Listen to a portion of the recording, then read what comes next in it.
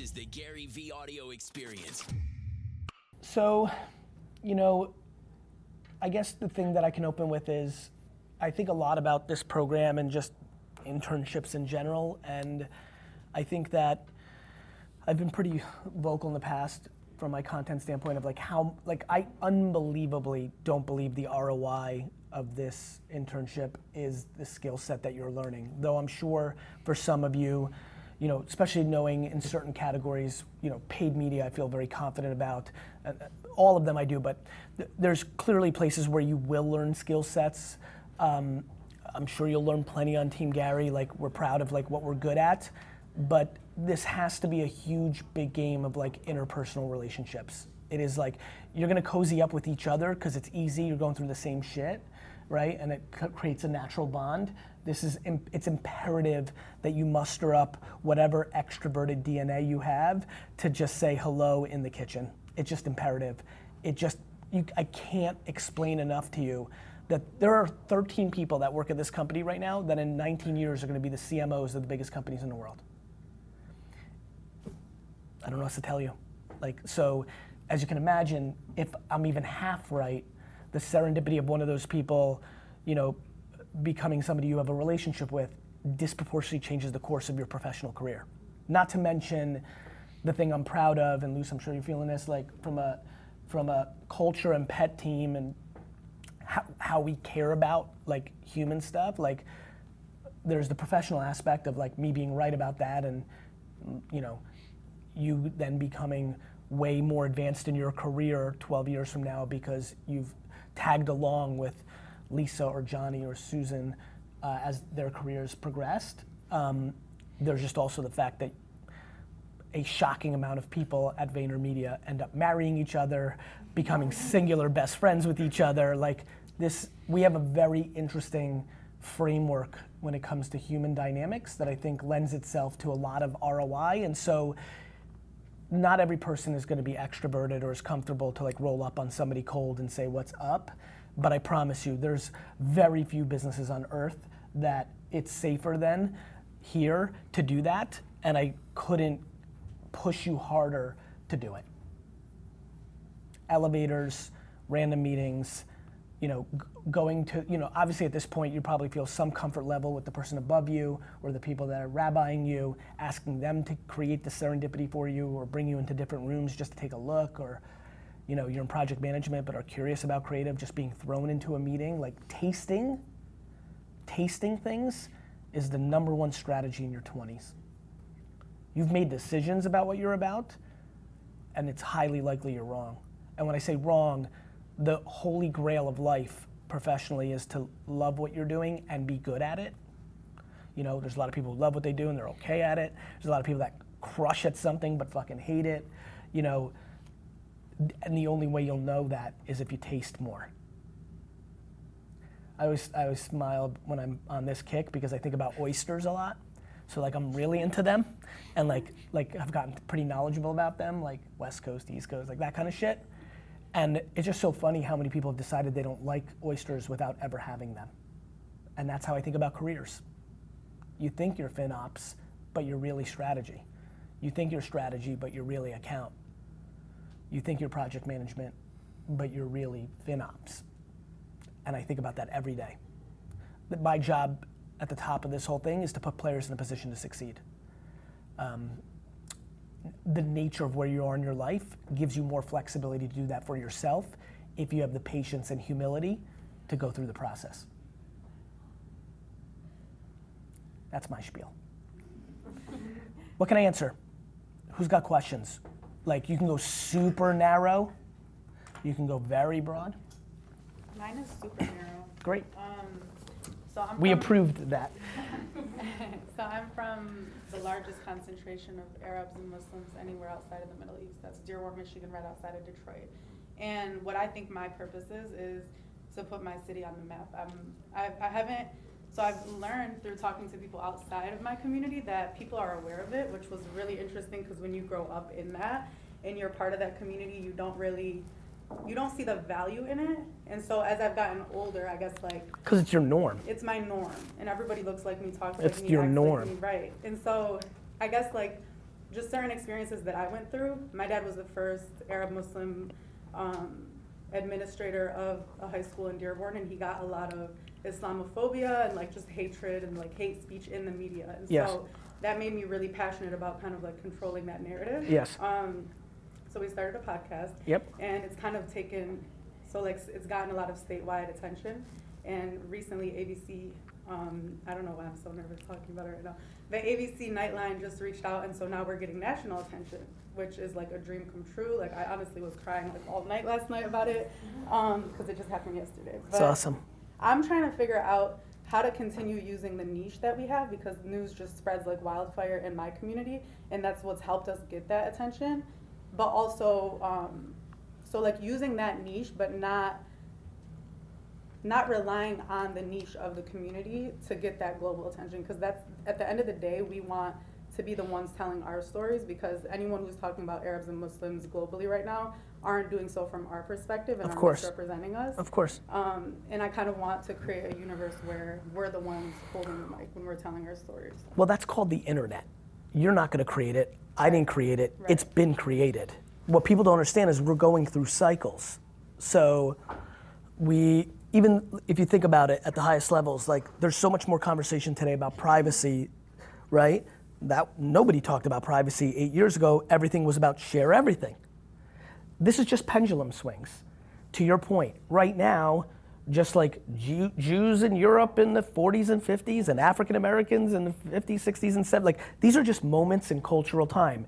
You know, depending on how you see life, you either have the serendipity or the unluck of being who you are during this time when it is your subculture that is on the global pedestal currently, with a lot of people who want to control the narrative in a negative light. The reality is, you cried out of happiness of the national exposure to Nightline, but it's actually what you're trying to fight against. Yeah. This is what the funny thing is, this whole game is. You know, we are in such a macro framework that you view that as a good thing because you understand the benefits of the national exposure. You have no post-production control. Exactly.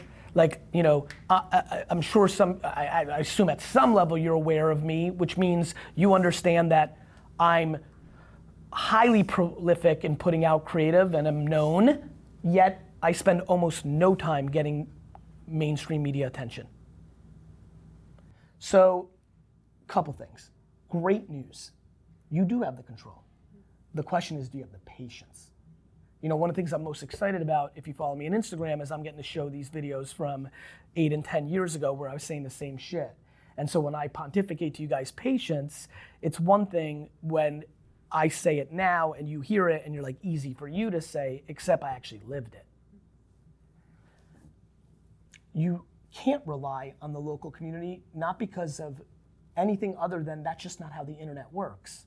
One person shares one thing on one piece of platform and it gets picked up in Russia, and then the nature of communication on the internet is not localized. It is inherently viral if it speaks the truth. What you need to do if you have this mission accomplished is worry about your actions, not anybody else's. The biggest problem in our society right now is everybody worries about everybody's actions but their own. On every side of the equation. So what I would tell you to do is what I'm doing for a living, which is I have unbelievable social wants of kindness for the world, but I'm not gonna allow my friends to tell me how to do that. My friends tell me I need to be a keyboard warrior on Twitter. I think they're full of shit and trying to look good on social media but don't live their truth. So it's about understanding the unique perspective that you bring and not letting other people kind of like play with that. In action, meaning continue to do your podcast, continue to put out content, continue to wear your t-shirt, but not worry about what anybody else is doing with it, because when you try to boil the ocean, you don't. When you're gonna put your town on the map as such a young woman, you're gonna lose, because putting your town on the map is gonna take you 54 years. Right? So that's how I think about it. And not that Nightline's bad, but you need to be thoughtful of like what you're the way you're framing it is right. The concern I have for you and every other human is lack of patience and ideology over practicality.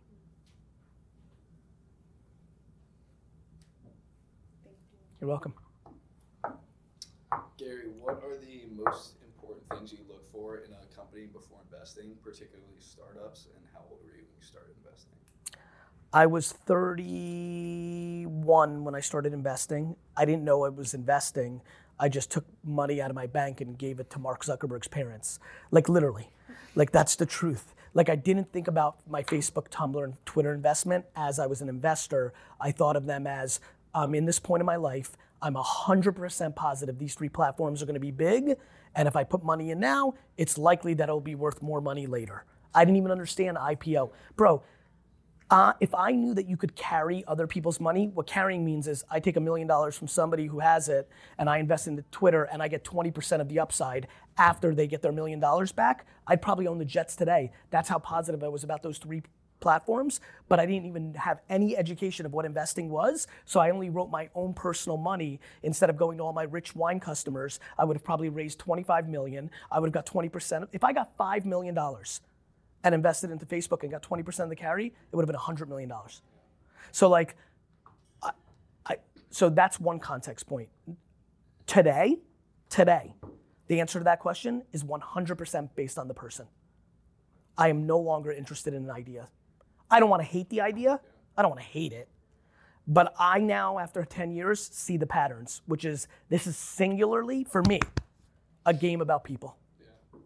I have a follow-up. So, particularly now with, you said this on your Instagram account, talking about like the weed bubble similar to the crypto bubble and et cetera. How, like what players do you think will win through that? Like what The she and he that I think knows what the fuck is going on and knows how to adjust and waits a decade to win versus the 99.999% of people who are infusing CBD into products and thinking that's some magic fucking pill.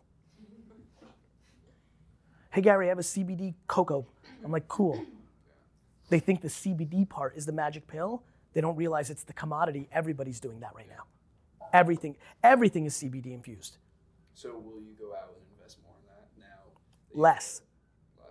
Less, because now is the time of danger, because everyone's in it. So you have to be more thoughtful.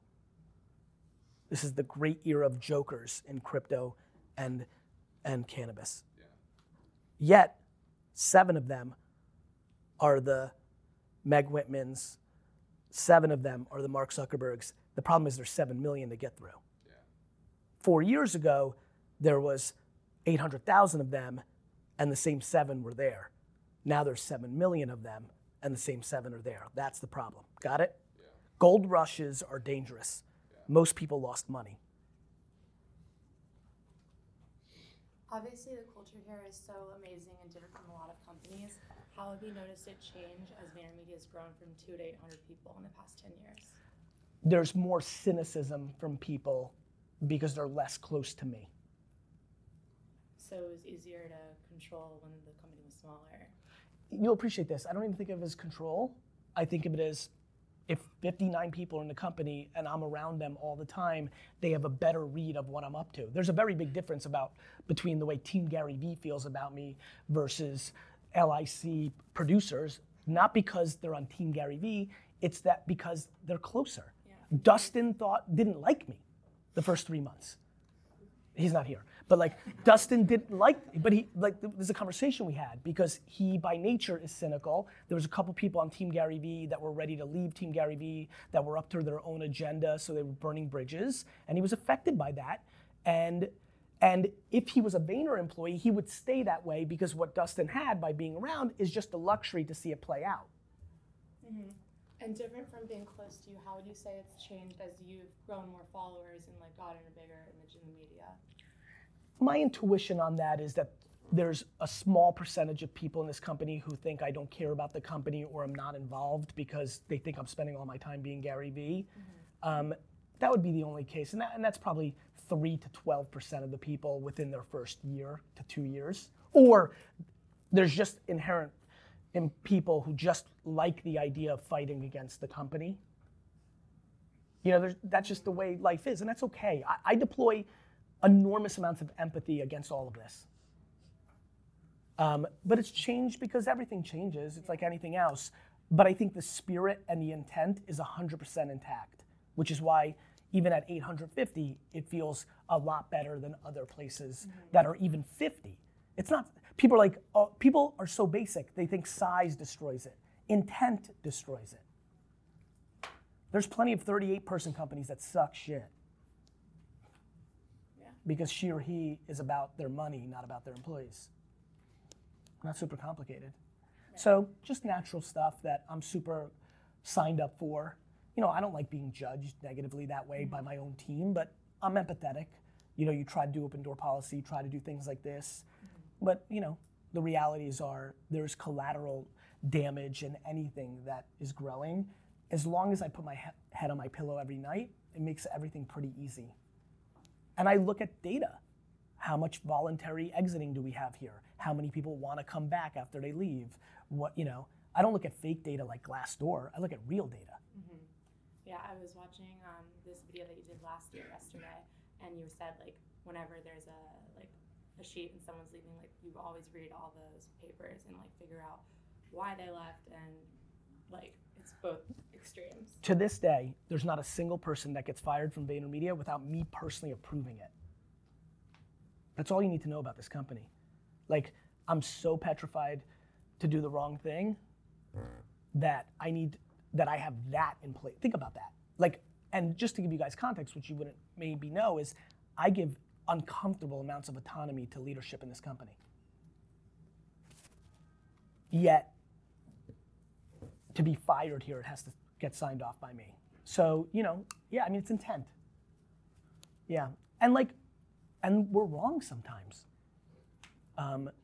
But we don't value money enough that it makes us right more often than wrong, because we're willing to spend the extra 3, 6, 9, 12 weeks to really look under the hood to make sure we feel good about the decision.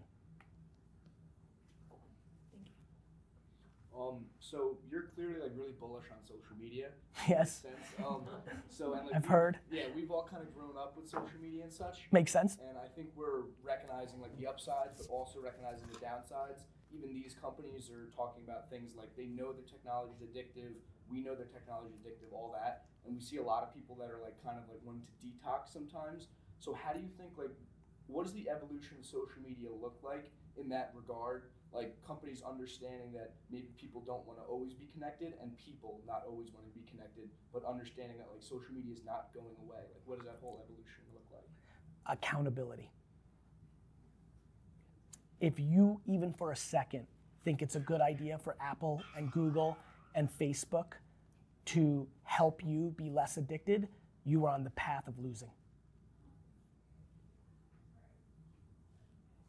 You don't like Instagram? Delete it. The second we allow ourselves to let the machines help us help ourselves is the second you become more vulnerable. I believe that. Could you explain that more? Sure. Like, you want Apple to limit the amount of time you're on Instagram for you? Like, you think that's the way, that's what you want that? Mazel tov, take it. But like, I promise you, then there's gonna be the next thing, and the next thing, and the next thing. You're either social media is exposing us. It's not changing us. There is no social media, brother. They're empty fucking pipes. Social media doesn't make you mean. Social media doesn't make you insecure. You're insecure. You're mean. We're getting exposed, not changed. We're addicted to human interaction. The reason the world exists in a world where we've had atomic bombs for 70 years is we like each other. We're not addicted to social media. We are interactive creatures. You're addicted to people. Cool. You don't want to be on Instagram? Go read Vogue. Knock yourself out. This is a very fun thing for me to watch evolve. People don't like being held accountable. So a lot of things, the way that these platforms claim they're addictive is the way a lot of things are addictive. Are we gonna ban pretty people? Are we gonna limit our time to watching comedy? Are we gonna limit the time we listen to music? This is the demonization of technology. Let me give you a really good piece of advice. Go read the articles around the kaleidoscope. I'm being dead serious. Go Google the early articles around the kaleidoscope. You'll think you're reading about Instagram. History's got all the answers. I could not be in this program because I failed all my classes, but the one class I was good at was history, and it is the continuous framework of how I think about a lot of this stuff. Literally, the articles of the kaleidoscope are making the same arguments now. So if you have FOMO, it's because you have levels of insecurity that are raging, which has a lot more to do with the way you were parented and where you grew up and the natural DNA you were given, not Snapchat. So how do I think it's going to play out? In its worst, our government gets disproportionately involved, which will be fine. I could care less. Just so everybody knows, I care about attention, not social media. So if we all stop doing social media, I'm going to figure out where your eyes and ears are going. You're going to go somewhere. We're not locking ourselves up in a room. So I don't give a fuck. Google and Facebook and Twitter and Instagram and Snapchat and TikTok and LinkedIn can disappear off the face of the earth tomorrow, and I'd probably be the single happiest person because my most comfortable state is reacting quickly to where attention goes. I just feel bad for any human being that thinks that's going to help them, because they're going to find something else to complain about or to be controlled by. This is an internal framework conversation, not an external technology conversation. What/who are you reading, watching, consuming right now? Just from like a free time standpoint. The people that leave comments in my content. I consume nothing. I literally have no idea what's going on other than if it serendipitously hits my radar through my own community. I'm just consuming how people are reacting to what I'm focused on. And I think that's been a huge strength of mine. You get, for example, because I did consume a lot of Richard Pryor and Chris Rock and Eddie Murphy as a kid, I completely believe the way I give keynote speeches has an underlining tone of a comedy routine more than just like the classic keynote, which is why I think it's worked for me, because there's a level of entertainment that comes along when I give keynotes. So I've become a character. I've been affected by them in the way that I act. I think the reason my voice is resonating is I'm not affected by anybody else right now. I'm only affected by the way people are reacting to me, which allows me to continue to build in the purity of human truths without blending and trying to be like. So you're clearly a very busy guy with controlling your public image and... You'll appreciate this. Real quick on that front, just to jump in, I'll let you finish. I give zero thoughts to controlling my public image. Zero. I mean, my team's in here. I don't even look at what they're making. The way I control my public image is by living my truth and letting the chips fall. It's the most liberating thing of all time. I don't think about it at all. Keep going. And your ever-growing companies, VaynerMedia. I'm just curious, what keeps you up at night? What are you Health. Health keeps me up at night. The health and well-being of the 12 people that I'm closest related to or love the most as a friend scares the fuck out of me. Like, way more than it scares most people. I think about it all the time because I don't care about the work enough. Like, it's what my passion is, but if a core 12 person in my life is terminally ill or passes away, it will shut me down. So that keeps me up. Professionally, I'm not kept up. I'm capable, I'm talented. Business is tricky because we don't treat business the way we treat music artists and athletes, but I think it's much more similar to that than it is other things. So once you know you're a good athlete, you may not win every game, but LeBron's not confused that he's bad. He doesn't think tomorrow he's not gonna be able to play. He may not win every game, and I genuinely feel like I'm that. I'm not gonna miraculously tomorrow not be what I've been for the last 38 years of my life, which is a disproportionately successful business human. right? So I'm good. Yeah. Hi, Gary. I'm on the phone from the LA office. I am so sorry I didn't get to say hello. I didn't know. I completely blame Alex Klein. Who is it? What's your? Please go around. I don't know how many are on the phone, but please say hello. Go ahead. Okay, so I'm Lindsay. I'm from the LA office, and I'm actually from Atlanta, Georgia, but I'm on the paid media. Awesome, Linz. Go ahead. So I just had a follow-up question when you were talking about social media earlier and exposing people. What's your opinion on Instagram testing, taking away likes in Canada and stuff like that? I hope they do it. How do you think that will impact social media? It will change a lot of people's creative because they won't pander to likes. They'll start putting out more of what they want to actually put out. It will make a very high percentage of people lose leverage because their social equity is predicated on their following count. And I think it would lead to good behavior. So specifically, how do you think it will affect your social media presence? Zero. Zero? Zero. I'm not predicated on my following count or my blue check or how many likes a post gets. I'm predicated on the message I'm delivering in the content. Cool. Thanks. You're welcome. I kind of have a follow-up comment on that. I was reading an article about TikTok, and basically the article said people on TikTok, it's like their likes are like their value. Their likes are their money. Their likes are their, like, It's their currency. It's their currency. Yes. Exactly what it said. And I just sat back and thought, and I was like, what kind of world would we live in if that's the only thing that, like, we value? Like, we sit home and we go, oh, hey, like, guess how many likes I got today? Like, It would be the world we all have always lived in. Let me tell you what likes were in 1984. Your popularity rank in your high school. This is human behavior. And then another question is, do you think that your feelings in your relationship with your family reflects in your work and your business life and the model of Vayner? Yes, 100%. I think that this company is a complete and utter reflection of the way I was parented and the circumstances in which I was parented. 100%. I think that this company is optimistically practical. So,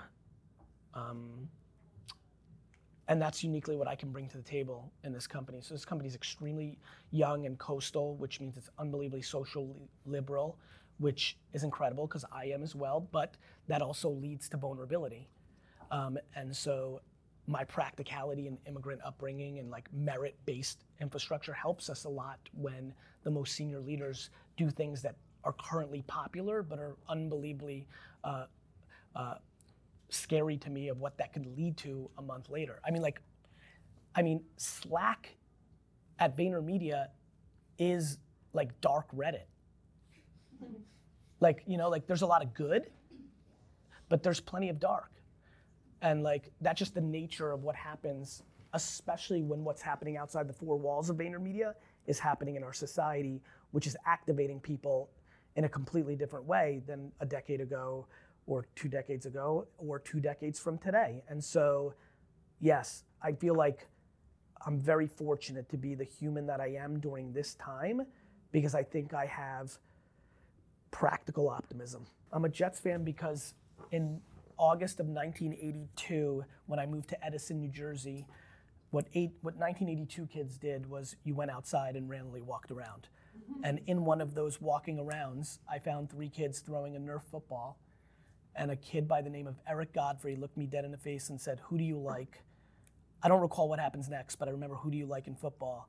But basically, he's like, "Well, we're Jet fans, so you're a Jets fan." And that September, I started watching the Jets, and I haven't stopped. That is it.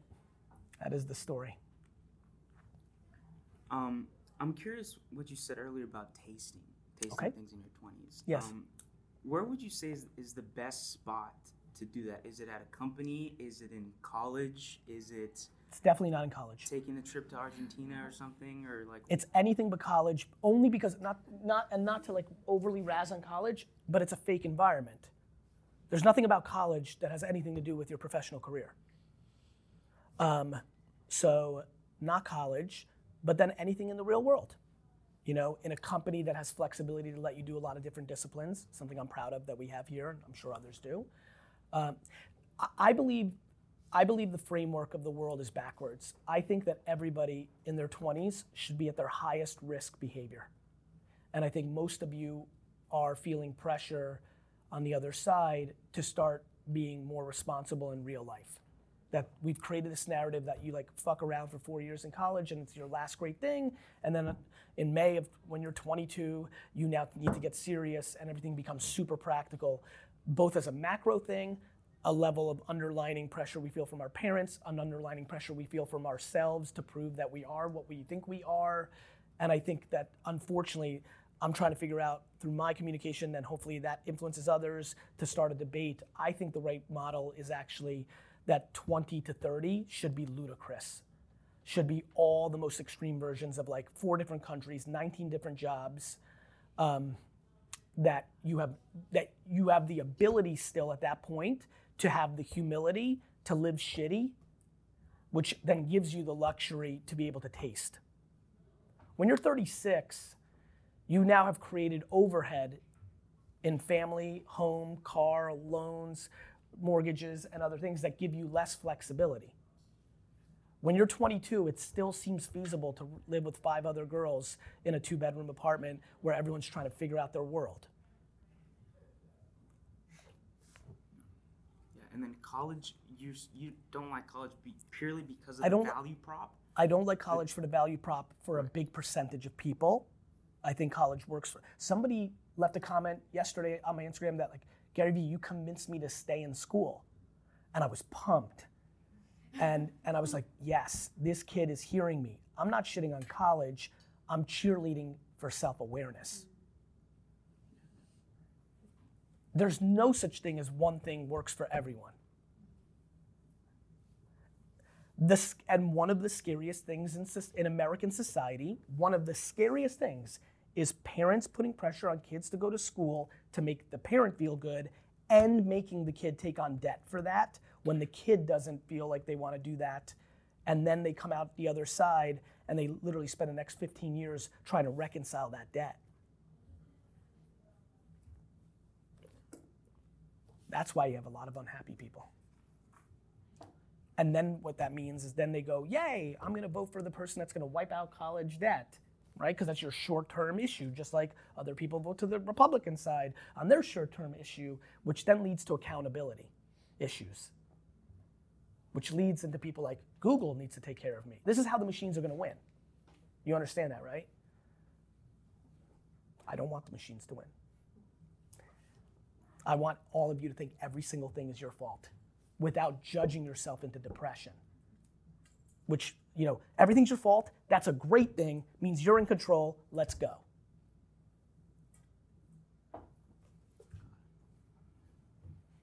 So this actually is like a good segue to like this question I have. So for someone like myself who like wants to go into entrepreneurship ultimately and like start a business, like I'm interested in several areas like media, emerging tech, all that, but I don't really know like which specific thing I want to do. Would you say to like start at like some company first and then kind of figure it out from there, or just like kind of go? How do you learn? I think mostly by doing. So then don't go to a company. But I feel like there's a lot of like, I guess pressure in a sense to like, you know, go. You can stop this sentence right there.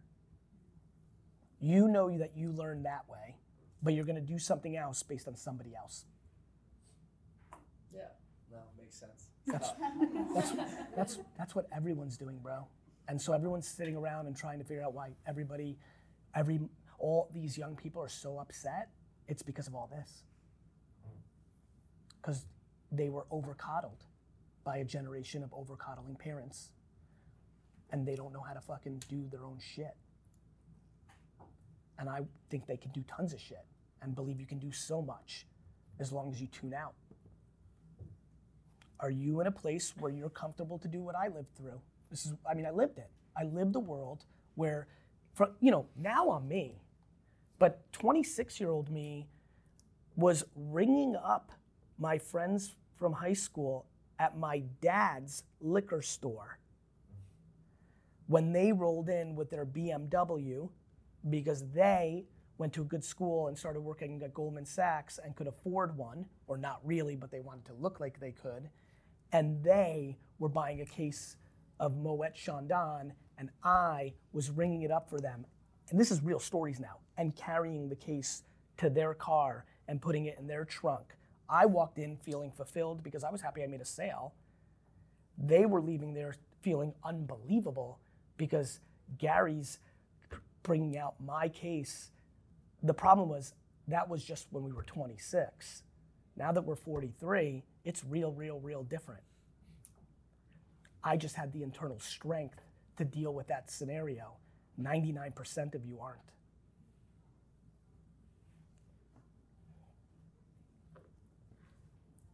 How fucking great do you feel at the end of the day?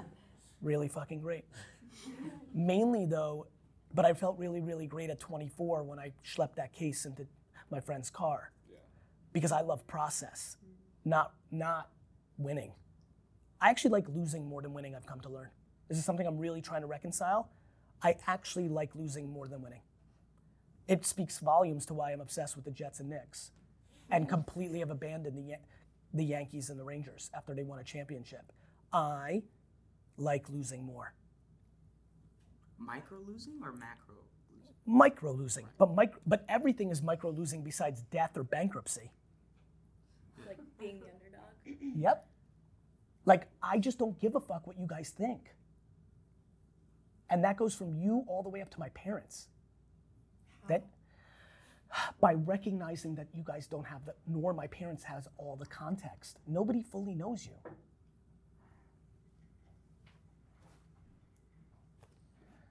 It's actually through empathy. At what age was that like? Early. Like, I can't believe how now, understanding a little bit more, back to like being in your own cocoon, I can't believe the mentality I brought into high school. Mm-hmm. Like, to navigate high school the way I did, which is like completely and utterly not affected by peer pressure in hindsight, is wild to me. That takes a level of like self-confidence at such an early age that I think I just understand so much more of what I am now really on that window, because that is such a tough spot. And that. Do you attribute that to your parents and the work from a young age, or yes. Just your parents? The DNA my parents gave me, clearly the way that my mother raised me, having to earn my keep, and then just like DNA, man, just like that voice that we all have. Like, I just always felt that I was better. And here's where it gets really good. But if the world showed me I wasn't, like, I remember going through, this is actually interesting, I don't know if I've ever shared this. I remember vividly going through the ages of like 7 to like 16, being stunned anytime I didn't win in something. Like, shocked. Like, just could not believe that Rick was better at tennis, or John just beat me in one-on-one, or I wasn't the fastest in my class, or like, just shocked. And, you know, and I've been thinking about that lately because it sparked in me a few months ago. I'm like, wait a minute, that was weird. What was that? Because I just kind of remembered it. Like, I remember actually what seemed in my mind as a disappointing thing at the time, and now I look as a great thing. I remember thinking somewhere around 13, 14, 15 that I lost my expectation of always winning in everything every time.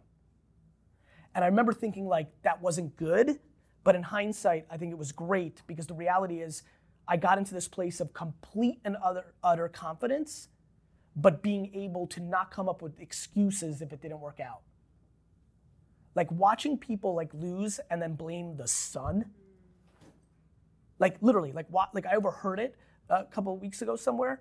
I was walking I'm on vacation. I overheard it. Like, this kid lost to his cousin. It seemed to me they didn't look like brothers. And he was blaming the sun.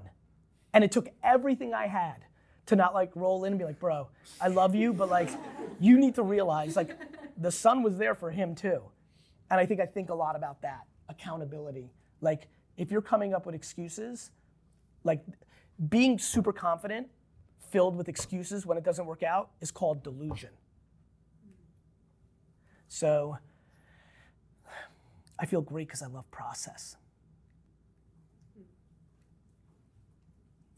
What kind of impact do you want to leave on the world? Obviously, a successful business is one of them, but it seems to me that you talk a lot about like personal care and empathy, which is really refreshing and nice to hear. I want to know what your impact and like what you want to leave before you go. I want to be the greatest entrepreneur of all time by reframing what an entrepreneur is. And so I probably have like a very ideological point of view on, it was crazy when you just said, obviously leave a successful business. And it was funny like how my chemicals reacted, which was like, not really. Like I'm into it, I love it. It's my sport. It's also why I garage sale, right? Like I just like the game. So sure, but if you read my DMs for a day, you'd understand that I'm way more evolved into that. And I think people are sensing it, to your point. And I just want to leave a positive impact. Look, I think I have a charisma and communication level that allows me to have impact, right? And I think when one is gifted with that extreme of that capability, they can go one of two ways. And I'd like to go the way that history tends to look positive on, not negative. I'm going to leave a lot of money on the table and a lot of personal gain for really nice reputation when I can't even taste it, because I'll be gone. I want 2 days of trending on Twitter, not 2 hours. Do you have like a definition of success for you? Or, I do. So I know that I feel like your businesses and everything's always like growing and moving forward and looking into the future and like what's the next thing. So is there ever like, or is it like a step process kind of like how do you? My definition of success for me is to be able to do what I want to do at all times, always, and be happy about it. Having freedom is everything. Has that changed over the years? Like, no, but I don't think I didn't realize what was going on in my youth. You know what I mean? Yeah. So, no, I wasn't, it's hard for you to really know yourself completely at this point. You'll look back and realize it was all the same shit. By articulating it takes time within yourself and also just takes time of you actually executing on it. Back to like the subcontext of what we're talking about here, one of my biggest problems right now of like everybody who's trying to make positive impact is they're doing semantical work, not actual work, right? They're jockeying for their personal reputation by what they wear or what hashtag they use, not necessarily what they're actually doing. And if they actually ask them, once they actually embrace the fact that they're being selfish, then they can become selfless. When they're posturing to selflessness and disguising it, their true selfishness, they're losing, because that will play out. And that is the vulnerability of being over woke. That's the vulnerability. And the reason I like saying them out loud is because people aren't saying that part out loud, which then doesn't allow a lot of this good to actually be effective. And then it starts getting into delusion. There's so much I love about, making the world a better place, but it has to be practical. Like I would be thrilled if the government decides to wipe out all these college debts, but let me promise you what the reaction to that's gonna be. Even worse behavior. Watch what the 27-year-old does when you take $230 off her bill. Like watch what she then does for the next 20 years. It's not gonna be as good as people think. Recognizing that there's always gonna be some level of like, whichever one you do, like you have to know yourself. So what I know about myself is I don't have micro regret behavior. Maybe when I'm much, much, much older, it will kick in because I'll run out of time, but having time in front of me doesn't allow me to dwell or regret. Other people I'm watching here are 24 and are regretting shit already. I'm like, okay, I need to help them think about this because that's a bad framework. Because if you regret, if you're that insecure, if that's your perspective, then you have no right answer. Because if you go and travel and you're 34, whatever you are financially or professionally at 34, you'd be like, motherfucker, I should have worked more. Fuck Argentina. If or if you do the other thing and you work your face off, you'll be like, fuck. I ended up just like fucking Gary. All my friends had fun, and yeah, I got $1 million in the bank, but I'm sad because I wish I went to the fucking beach more often. So either you're in that framework or you're not, which is a great way to put a bow on everything I've been telling you. You want to blame other people, the government, Google, knock yourself out. You will go to the grave blaming somebody for something. You want to understand that even if you're in the worst circumstances, the hood, drug parents, super triple minority, transvestite, minority brown, like everything quote unquote stacked against you. But the reality of actually an internet-centric world means you have a lot more control than our grandparents did. It becomes an interesting game. You have full control of your podcast. Let me tell you about your podcast in 1984. It's not getting put on the air. This internet thing this is going to be a circle, guys. This internet thing was so fucking amazing in 2000 to 2010. Now we're saying this thing is bad. Woe is me. Too much power. It's bad, right? The extreme left is saying like, we need to limit these countries. The extreme right's like, you're censoring conservative. And guess what? When you guys are 42, we're gonna be back to this thing is great. This is what got us out of the dark era, because the good came. I'm just right down the middle, not giving a fuck about anybody else's opinions or signals or noise, because I know it's selfish in nature. I'm doing my thing, trying to be good with this framework of guilt and gratitude of my circumstances that put me in my position. I'm trying to give back more than I take as a legacy, 5149 and some of the other shit I talk about.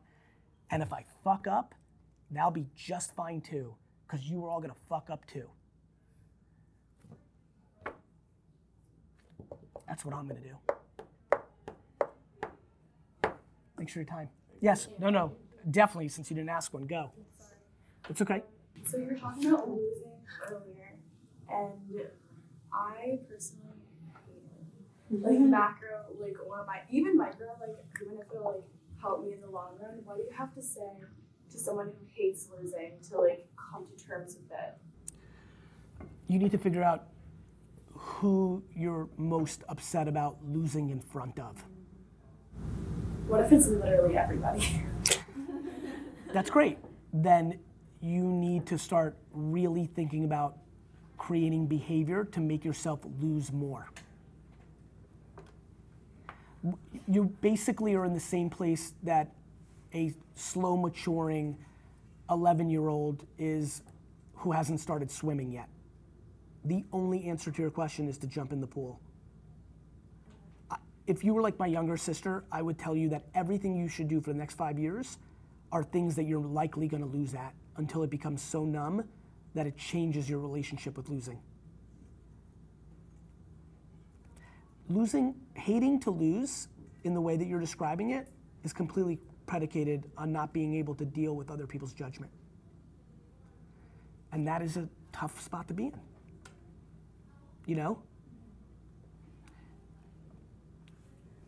You gotta reconcile that with, I'm probably the most competitive person I've ever met, or just in the mix with the other people. So I'm trying to win.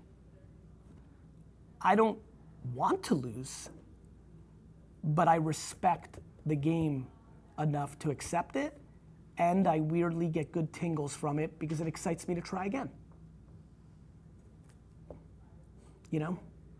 Is that how your relationship is with it, or what's your relationship with it?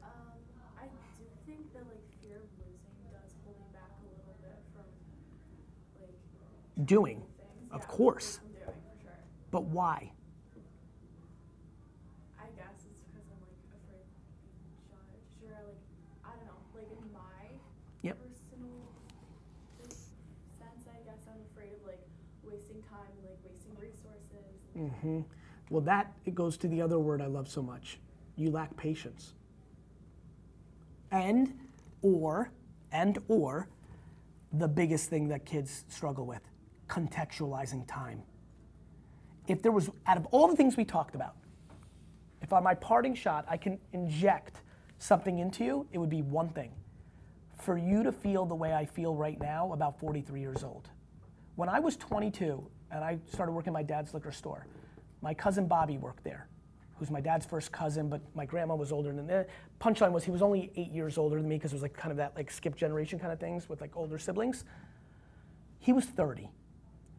When I walked in that first day at 22, and I'd worked with him since I was 14, but like when it became real, I'm like, I'm a professional now. And we just spent a lot of time together, best friends, right? Like 15 hours a day in a liquor store together, small ones, so like every day, right? I thought he was so fucking old. I thought that motherfucker was so old.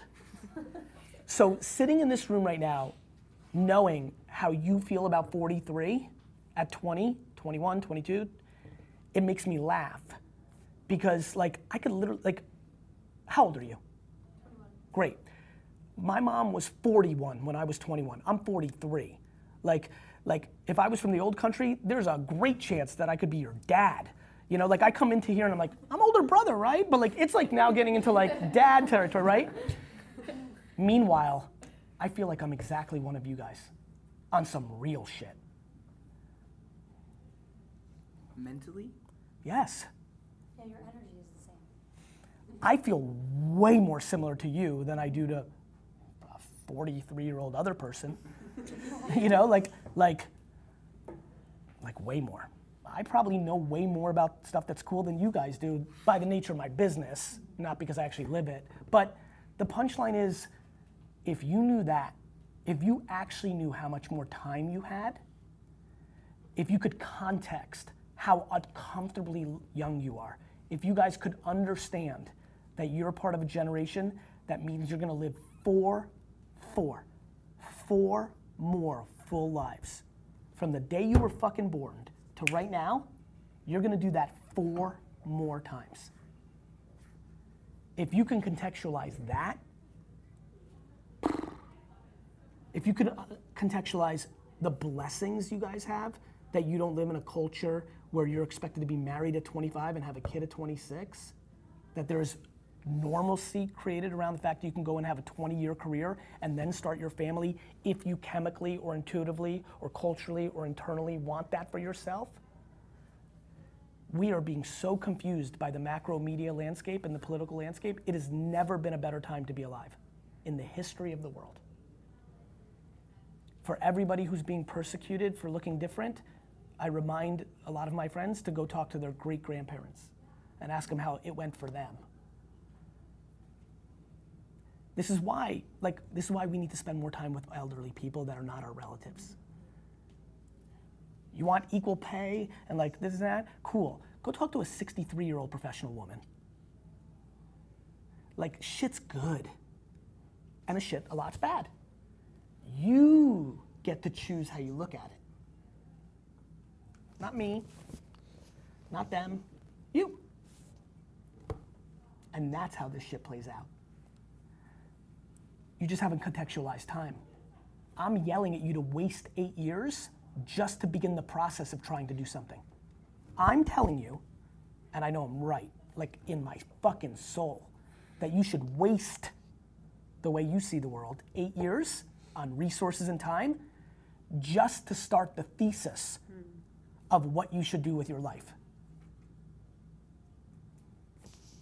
And a bunch of you debated heavily if this was the right internship versus a different one and like what will happen and this and that. None of it fucking matters. The second you understand that you'll never, let me tell you this, and I know I'm running late, but we'll be fine.